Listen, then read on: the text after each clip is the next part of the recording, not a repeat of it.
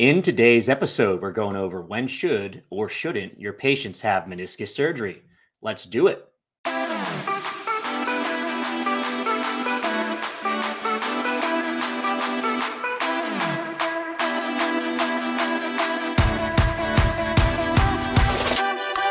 Welcome to the Fitness Pain-Free Show, where I help physical therapists learn how to get their clients out of pain and back to training in the gym. My name is Dan Pope, and I'll be your instructor. I'm a physical therapist, coach, and fellow meathead. I love training just as much as you do and want to help you get all of your patients out of pain and back to the gym where they belong. So first and foremost, thank you so much for your support. You truly allow me to do what I love for a living. My name is Dan Pope. I'm a physical therapist. I am a coach. I'm a personal trainer, and I am a meathead. I love lifting weights. I love fitness. It's my favorite thing and my passion in life. This is a Fitness Pain-Free Show where we help coaches and physical therapists like you get your patients out of pain and back to training. If you're watching this on YouTube, please hit that like button, leave a comment, and subscribe to the channel. If you're listening to the podcast, leave me a positive rating and review. I really appreciate it. If you want to take that extra step and support me further, subscribe to Fitness Pain-Free Insiders. Insiders is a comprehensive educational resource and toolkit for the fitness and rehab professionals. Think Netflix, but for trainers and physical therapists. Honestly, it's a no-brainer, and it's the next step if you want to take your education with me to the next level. It contains premium content from me. It's similar content to what you'll see in these podcast episodes, but I go more in depth. It's updated monthly. I've been doing it for over 5 years right now. There's over 100 webinars, ebooks, and complete guides. You have access to a private Facebook group to chat with me if you'd like, answer all your questions. You can decide upcoming podcast topics. And best of all, you get started for $1. After that, it's $12.99 per month. I just increased it this past year. But here's the thing, you can cancel anytime. So if there's a specific webinar you want to watch, go in there, $1, watch whatever you'd like, and then you can cancel. That's fine. Hopefully you'll stay, but obviously I won't be upset if you do. All right. Why is the meniscus so important? So let's talk about what the meniscus is and talk a little bit about the relevant anatomy. So what is the meniscus? They are crescent-shaped wedges of fibrocartilage, and they're very important for load transmission and shock absorption. They're also important for joint lubrication, joint stabilization, and proprioception. And here's the thing. They are critical to prevent wear and tear within the joint. And once you have an injury to the meniscus, and we'll talk about some of the research on this a bit later, you have a cascade of things occurring that causes more damage within the joint over the course of time. So after you have an injury to the meniscus, all of these things are altered. And there is a feed-forward mechanism that occurs. So basically, after you have a little bit of injury to the meniscus, there's decreased ability for the tibiofemoral joint to handle load transmission and shock absorption. There's less lubrication, less stabilization, and less proprioception, which can lead to more damage. And more damage leads to more damage. And you have this speeding up effect, this feed-forward mechanism. Once you have some damage, it can continue speeding up over the course of time. And that's why we are so concerned about restoring the meniscus if it does get damaged, okay? So I apologize if you're listening to this on the podcast. I recommend you go to YouTube if you want to see some images as well as a model of the knee joint so you can see where the meniscus is and how it is potentially so important. Otherwise, you can kind of skip ahead. But anyway, the image I'm showing you down below is going to be the top portion of the tibia. Basically, they've taken the knee joint apart, and this is the top of your shin bone or the tibia. And this would be the medial side of the joint. You can see the medial meniscus. It's like a crescent-shaped C, okay? On the other side, you have the lateral meniscus. The same thing. It's a C shape. It's kind of like two C's facing one another, okay? Or two magnets kind of facing one another, right? In this image on the left here, you have your femur bone, your thigh bone, and you have your shin bone, your tibia, and the meniscus sits right between the two. So you can kind of appreciate how important this is for stability of the joint, as well as shock absorption, because it sits right between the two bones. And when I jump, land, change direction, weight lift, those two bones are going to be squishing together. The meniscus sits right in that area to help to dissipate some of the forces from doing our favorite things in the gym, right? I also have my knee joint right here. So we have our femur bone, or the thigh bone. Underneath of it, we have the shin, right? This big bone right here is going to be the tibia. And then this bone right above is the patella. So if we open up the joint and I show you the inside, on the top of the tibia, we have the medial and the lateral meniscus, right? From here and here. And then we can also appreciate how there is a C-shaped meniscus that goes across both of those right here, right? So that's where it sits. Now, if I do jumping and these joints are banging together, you can see that meniscus is going to be very, very important for load transmission, okay, right? So the meniscus is absolutely critical to prevent more wear and tear in the joint. So how do we know this?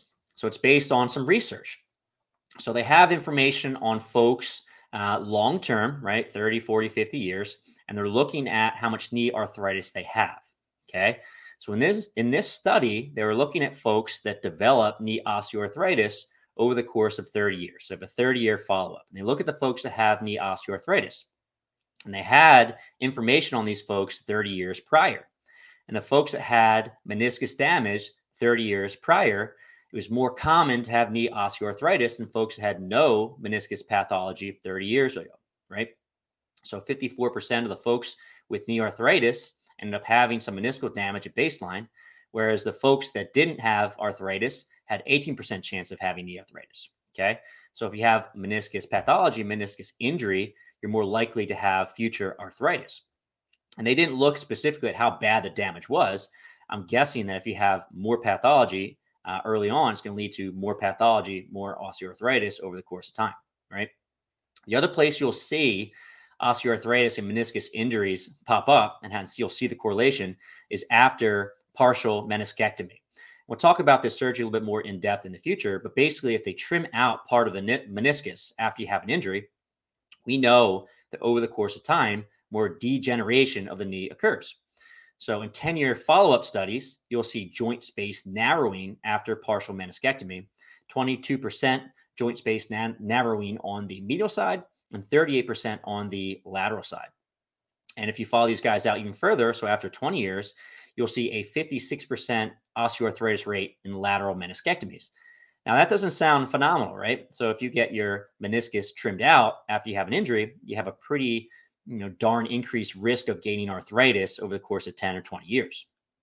The other piece, and we alluded to this earlier, is that the amount of resection during the meniscectomy is going to correlate with the rate of degeneration. And this kind of goes back to the idea of the feed-forward mechanism. So in this study that I've cited, and you can check the all the citations and references in the show notes, partial removal of meniscus tissue can increase peak local contact pressure within the knee joint by 65% and reduce contact area by 10%. So if I take out a little bit of meniscus, right? If I am a surgeon, I take out a piece of your meniscus after an injury, and I'm going to decrease the surface area available to dissipate force. This is going to increase the local contact pressure within the joint, okay? Another study, resection of 15 to 34% of the meniscus tissue additionally enhances the load of the hyaline cartilage by up to 350%, okay? So we talked about the knee joint earlier. I showed those two bones, how they bump together, right? And the meniscus sits between the two. And if I start taking out pieces of the meniscus, I increase some of the stress on the cartilage. And if you get enough stress on the cartilage over the course of time, you can have more arthritis, potentially more knee replacements eventually, which is something we obviously want to try to avoid. Do meniscus tears heal over the course of time? And here's the thing, some do, right? Some do, some don't. Depends on a variety of different factors. So success of meniscal healing can vary based on the patient's age. If you're a younger person, you usually have better results. And this is probably because of the risk of degenerative tears and osteoarthritis in older populations. And if you have a degenerative tear and if you have osteoarthritis, it tends not to heal quite as well. The other factor that's important for meniscus healing is going to be the length of time since the injury. So if you have an acute meniscus tear, that's more likely to heal. If you've had a meniscus tear that's been sitting around for a while, it's less likely to heal. All right. And that makes sense. So tear types are also going to be a very important predictor of whether or not meniscus tears will heal over the course of time. And here's the thing. If you have a tear that's in an area of the meniscus that has good blood flow, then there's a chance that it heals spontaneously, so without any surgery. And the other piece is that if you have a tear in an area that has good blood supply, you'll probably do better with a meniscus repair, okay? And let's talk about these areas. So in the meniscus, we have different zones, okay? And this is going to affect how much blood flow goes to the meniscus. So if you look at the outer rim of this meniscus depicted on the right, so I apologize, podcast listeners, but we basically have a picture of a meniscus. On the outer periphery of the meniscus, you have what's called the red zone. And that just means red, good blood, okay? Think lots of blood. This area heals really well. Right next to that, a little bit more on the inside, you have what's called the red-white zone. So this has decent blood supply, but not quite as good as a red zone. If we get on the inside periphery, we have what's called the white zone. This tends not to have great blood supply, okay? So if you have a tear in the red zone, it's more likely to heal, so spontaneously heal without any sort of intervention. And it's also more likely to do better after you have a meniscus repair, okay? And that's pretty much how surgeons will make decisions on whether or not they'll repair certain areas. We have quite a bit of research to show that if you have a tear that exists in that red zone, it's going to do better from a surgical perspective. And if you have a tear that's strictly in that white zone, it's really not going to do well at all. So surgeons are less likely to do surgery if that tear extends into that white zone. So what types of meniscus tears can be repaired? So the common ones that get repaired are vertical tears, and more commonly, longitudinal vertical tears. These typically occur in the red, white, and white zones. They're usually traumatic, and a common type of vertical tear that's longitudinal is a bucket handle tear. These are very common, and if you're a physical therapist working with meniscus pathology, you've probably seen these, and they can be repaired if they're in the red-white zone, okay? What tears typically cannot be repaired? Well, one is a radial tear or a transverse tear. These typically aren't as successful because they're going to be in the white zone, okay? Doesn't have great blood supply. The other type of tear that tends not to do well is going to be a complex or degenerative tear. So these are often associated with osteoarthritis. We know when folks have osteoarthritis, they tend not to do as well with meniscectomies, meniscus repairs. And the other piece is that the tears are complex enough that they're actually pretty tough to repair. Usually they can be debrided from my experience, but they're not going to be repaired, okay? And also the outcomes aren't very good. We'll talk about that in a bit. What factors influence success of the repair? So unfortunately, all meniscus tears can't be repaired, okay? This is going to depend a lot on the location of the tear. Like we said, if you have a tear in the red or red-white zone, that's going to have a better prognosis. The other piece that's going to affect your healing is going to be the timing after the tear. So an acute tear has a better chance of success. If you have a degenerative tear that's been going on for a long period of time, that has less likelihood of being a successful repair, okay? And tears that are reconstructed within 12 weeks show a better prognosis than tears after 12 weeks. So in this same study that I'm citing, tears up to 60 months old actually had a favorable prognosis as well. So just because this tear is a little bit older doesn't mean it can't be repaired, but it's probably a bit better to repair these sooner than later, okay? And the reason being is that earlier surgery decreased the risk of failure. So similar to, let's say, a rotator cuff repair, these can re-tear over the course of time, and this does happen in the meniscus, right? So if you get your surgery earlier than 3 months, you have a 91% success rate. If you get it after 3 months, you have a 58% success rate. So yeah, if you have an acute tear, it probably is going to be better to get that surgery a bit earlier. So what happens if we compare meniscus repair versus meniscectomy? Okay. So in a meniscus repair, you're actually taking the meniscus and you're taking it back together and you're suturing it back up. Okay. In a meniscectomy, you're trimming pieces out. Okay. And in studies where they're looking at arthroscopic partial meniscectomy versus meniscus repair, the meniscus repair is superior in function, return to sports, and cartilage protection, okay? The other place where it's definitely more beneficial is reducing eventual osteoarthritis, okay? We're looking for long-term health of the knee, okay? We're not looking for the short-term fix. We want this knee to last us for the rest of our lives. And part of the problem with the meniscectomy is that it's actually a bit of a home run. So I talk to surgeons about this all the time, and partial meniscectomy is great because you have a patient that has a bunch of knee pain, you trim out part of that meniscus, and they tend to feel really good afterwards. And the research is consistent with this. People that have knee pain from a meniscus tear, the meniscectomy tends to be pretty good in the short term, right?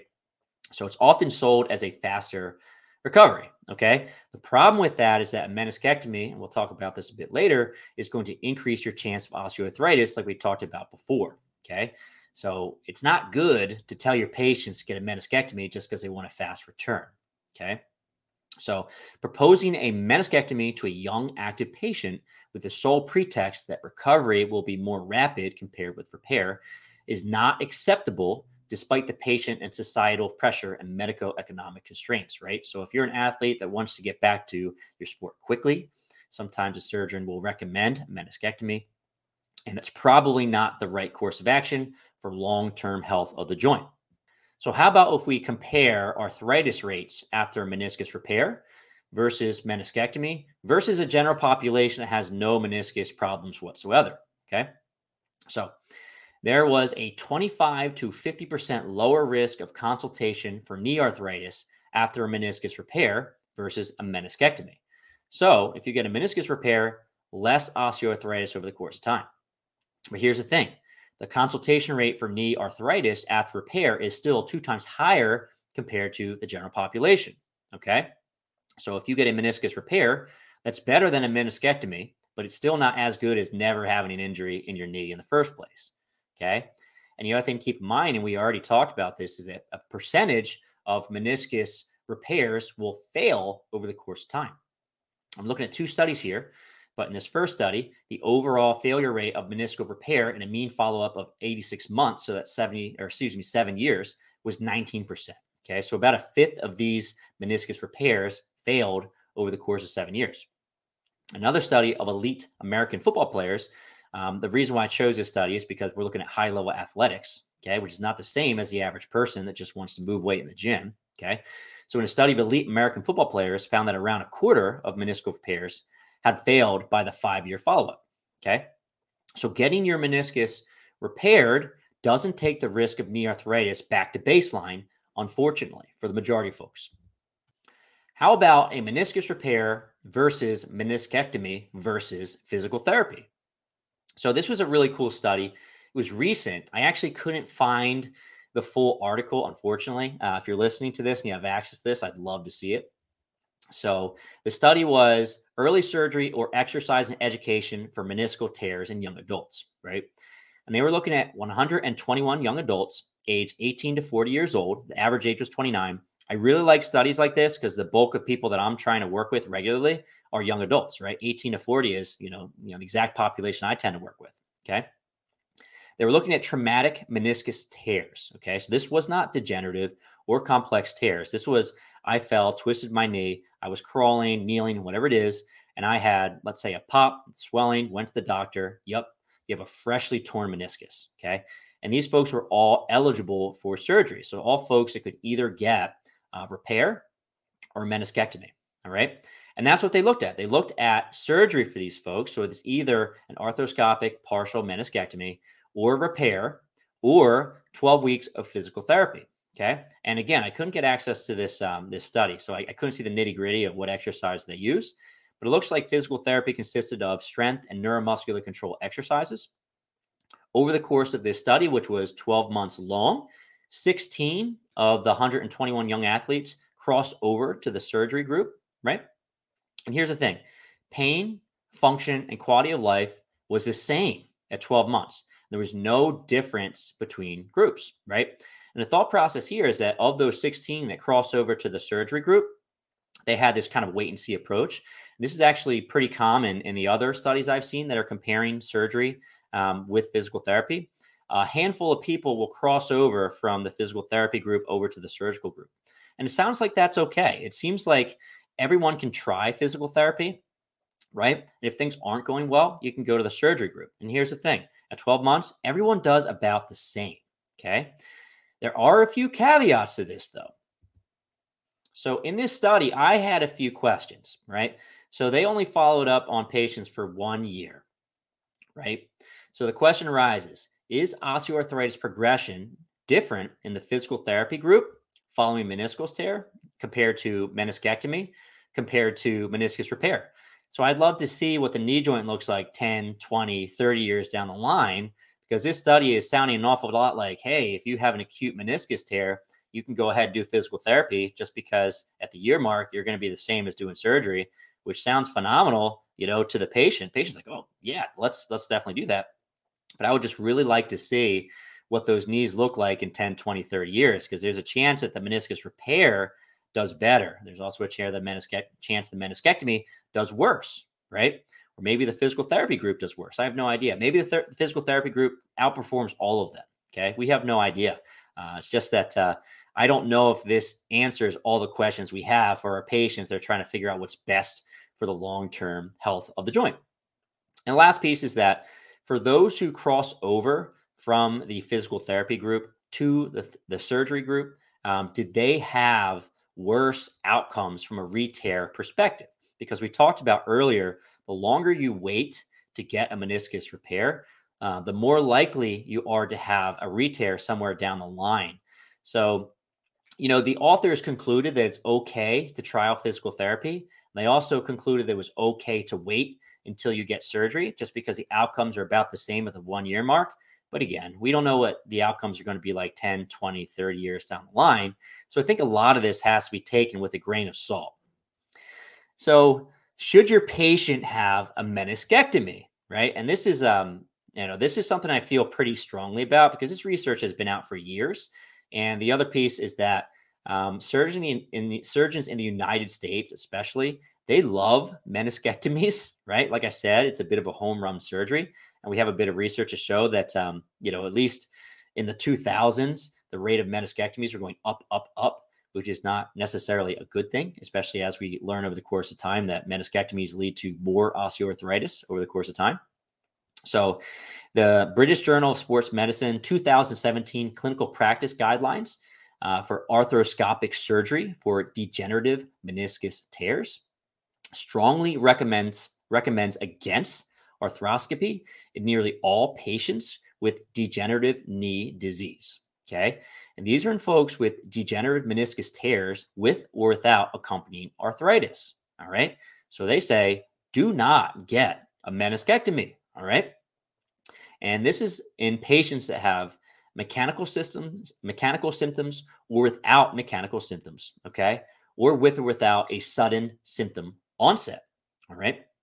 So here's the thought process as a physical therapist, as a surgeon, right? I'm not a surgeon, so keep that in mind. Okay. So patients that have mechanical locking, the thought is, all right, the meniscus is stuck within the joint. We need to do surgery to get the meniscus to be freed up so the knee can regain its normal range of motion, right? And that kind of makes sense. But we do actually have some research to show that if someone has mechanical symptoms, they can actually get better or improve over the course of time. Okay.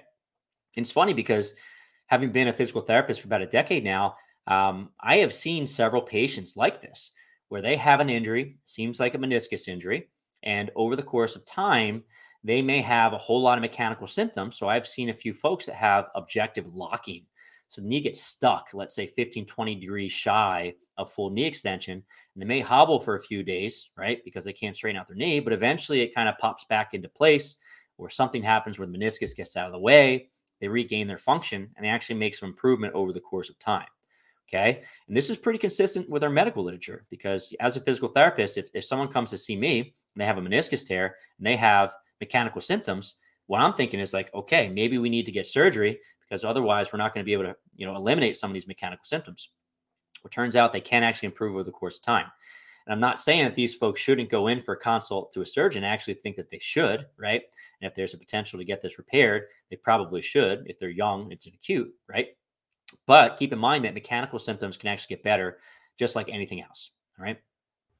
So if you have a patient with a non-reparable tear, when should you consider meniscectomy? Right. Well, only if absolutely needed, if you've really failed a conservative approach. And keep in mind, if you look at some of the studies, if you compare physical therapy versus meniscectomy versus even a sham surgery, we have similar results. Okay. I would love to see some longer term data, 5, 10, 15, 20 years, 30 years down the line, to see which of these is going to be superior from an osteoarthritis standpoint. But generally speaking, all of these treatments are going to have similar outcomes, with the meniscectomies causing more arthritis over the course of time. Okay. And that's the reason why we don't like to have meniscectomy. So the ESCA Meniscus Consensus Project recommends waiting at least 3 months to undergo meniscectomy. Okay. I would also argue that you need to make sure that the patient is not progressing, right? And they've actually done a good job of rehabilitating their knee before they go on to get meniscectomy. Okay. With these folks, a conservative approach is best, consisting of physical therapy treatment and time. We know that this is helpful for meniscus pathology. So, what if your patient has a reparable meniscus tear? So, I think in this case, you can consider surgery to repair the meniscus. Potentially earlier is better, so less than 3 months. And if you delay surgery, that seems to be okay. Although we know that your re-tear rate is probably going to be a little bit higher if you wait too long. Okay. The other piece is that physical therapy is definitely an option. You'll have the same results as surgery in the short term, but there really is a lack of long-term studies to see the rates of osteoarthritis over the course of time. Okay. So now you have a little bit of knowledge of what to do with these chronic tears that are not reparable, and also these acute tears that are reparable. Ultimately, the decision to have meniscus surgery should be a team approach of the physical therapist, of the patient, and also a smart and trusted physician. The physician has to really understand the literature. They have to know that if you do a meniscectomy, that's going to lead to worse long-term outcomes for that knee. Okay. You also want to have a surgeon that works in the population you want to get back to. So for my patients, they generally want to get back to powerlifting, running, strength training, CrossFit. Okay. I can't tell you how many times I've had a patient that underwent some sort of meniscus procedure. And after they finished the procedure and they went to their follow-up appointment with the doc said, okay, so now that you had the surgery, you're never allowed to run again for the rest of your life. You're never allowed to squat again for the rest of your life. And here's the thing. The reason why the patient went to get the surgery is because they couldn't squat. They wanted to squat, right? Or they couldn't run and they want to get back to running. So you just have to find a physician that actually practices what the patients want to get back to and understands those demands, right? Also keep in mind, meniscectomies have been on the rise in the United States, okay? And I wasn't able to find super up-to-date information on this, but at least up to 2011, meniscectomies are on the rise. And with the data that's coming out about meniscectomies, we probably should be decreasing, in my opinion. And I'm not the expert here, but we should probably be decreasing the amount of meniscectomies just because we know that more conservative treatments are as effective or more effective, right? And that kind of brings me to the last point. You really want to protect your patients. You need to have a trusted surgeon that you can refer your patients to. And you want to make sure that your patients are not going to whatever surgeon that's going to say, yeah, let's trim out part of this meniscus, because a meniscectomy really is kind of a home run for surgeons. Patients have knee pain, they get the meniscectomy, they're walking again, that pain is immediately gone. It's actually quite nice in the short term, but we know long term might not be the best, option. And lastly, I think the decision really should come down to the patient. This needs to be a patient-centered decision. It's up to them, okay? And here's the thing. A meniscus repair may give me my best long-term hopes of having, a knee without knee arthritis, but having that surgery is also going to be, let's say, 6 to 12 months of hard work in order to get your function back. It's not going to be an easy process after you've had that meniscus repair. So I make sure that the patient has all of the information. They have a smart surgeon to help them through this, and then they can make the best decision that's right for them. Ultimately, I think that's going to be what's best for our patients. So if you want to check out any of the references, I'll leave them in the show notes. I'd love to have you maybe read some of these. If you have an opportunity to get that one paper that I couldn't, I'd love to see it. So maybe reach out to me in the comments if you have access to it. I think that's study number 8. It'll be available in the show notes, so check that out. Right. And lastly, thank you so much for your support. You truly allow me to do what I love for a living. If you're watching this on YouTube, please give me a thumbs up. I'd love to hear your comments on meniscus rehab and subscribe to the channel. If you're listening to the podcast version of this, give me a positive rating and review. It helps me tremendously. If you want to see me keep doing this in the future, please review this. Okay. And lastly, if you want to support me further, go to Fitness Pain Free, click on the programs link, click on Fitness Pain Free Insiders Online Library, subscribe to Insiders. It's only $1 for a week. It's $12.99 subscription model, charged once per month. If you're really interested in one or two, you could just download those and then cancel the membership. I'll be completely fine with that. But it really is a no-brainer if you want to take your education to the next level with me. All right. Thank you guys again, and I'll see you on the next one.